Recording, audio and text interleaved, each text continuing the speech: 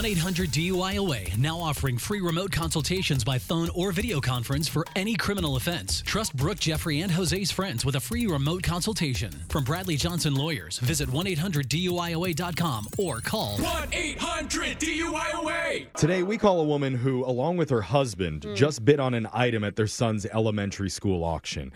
Okay. The item was, your child is principal for a day. Oh, dude, that goes big at our school. I've heard about this Yeah. guy. There's a lot of schools that do it. And My school usually never did that. they'll do things cute, like recess gets extended by 10 minutes. Or everyone gets to watch a movie during one period of class. That's awesome. But we're calling to tell the mom that her son has gone rogue. Oh, And no. now that he's in charge, he's requesting stuff that's way over the line. So the tyranny has to end in your phone tap right now. It's another phone tap. Weekday mornings on the 20s. Hello? Hi, is this Serena Bell? Who's calling? This is Vice Principal Williams from Elementary, and I'm calling because, as you know, your son Bryce is principal for the day today. Oh, right. Hi, how's it going? Well, I'll be honest, not great. Oh, no. What happened?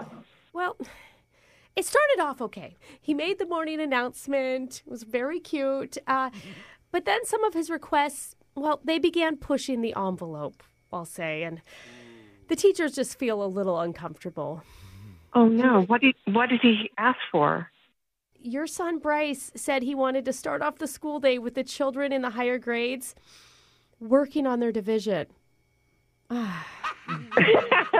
Okay. Oh, that made you laugh. Well, I don't know if you realize this, but that's a pretty unreasonable request. Not really. Okay. Maybe I should take this back a little bit. You see, that's contractually considered learning. And anything of that magnitude, it needs to be approved through the union. Do you see? So children should not want to learn new things on their own? Is that what you're... Oh, no, we love when they want to learn new things. It's just it needs to be approved. And, between you and me, I don't think most of our teachers know that type of math to even teach. Wait, you're saying that your teachers don't know how to divide? Well, I saw some of them scrambling for their calculator apps on their phones.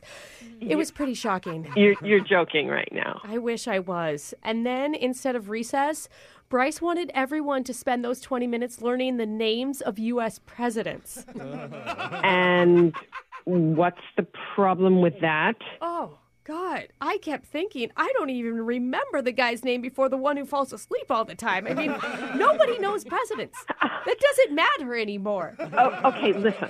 I paid for this at the school auction, and everything you're saying to me sounds completely reasonable. Well, I tried to explain it to him as well. I met with him one-on-one, and I said, Bryce, what about implementing a mandatory board game hour, like Candyland or Chutes and Ladders?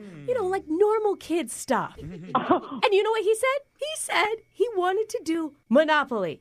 Monopoly what? It is obviously so unfair to the middle class. I had to veto that. It sounds to me like my son has done nothing wrong, and you don't know what you're doing at the school. Do you think it's reasonable that his Monopoly idea, which was played in class, made his teacher cry? Why would the teacher cry? Because he basically shamed her for her teacher's salary. He shamed her? I mean, he didn't say that exactly, but can you imagine how it would feel to her not being able to buy a railroad, let alone Broadway? I mean... Are you for real? It has been a nightmare, ma'am. It has been a nightmare. There's even been a talk about a possible teacher walkout to protest. What? All I'm asking is if you could just talk to Bryce and ask him to step down from his post. Just a little early.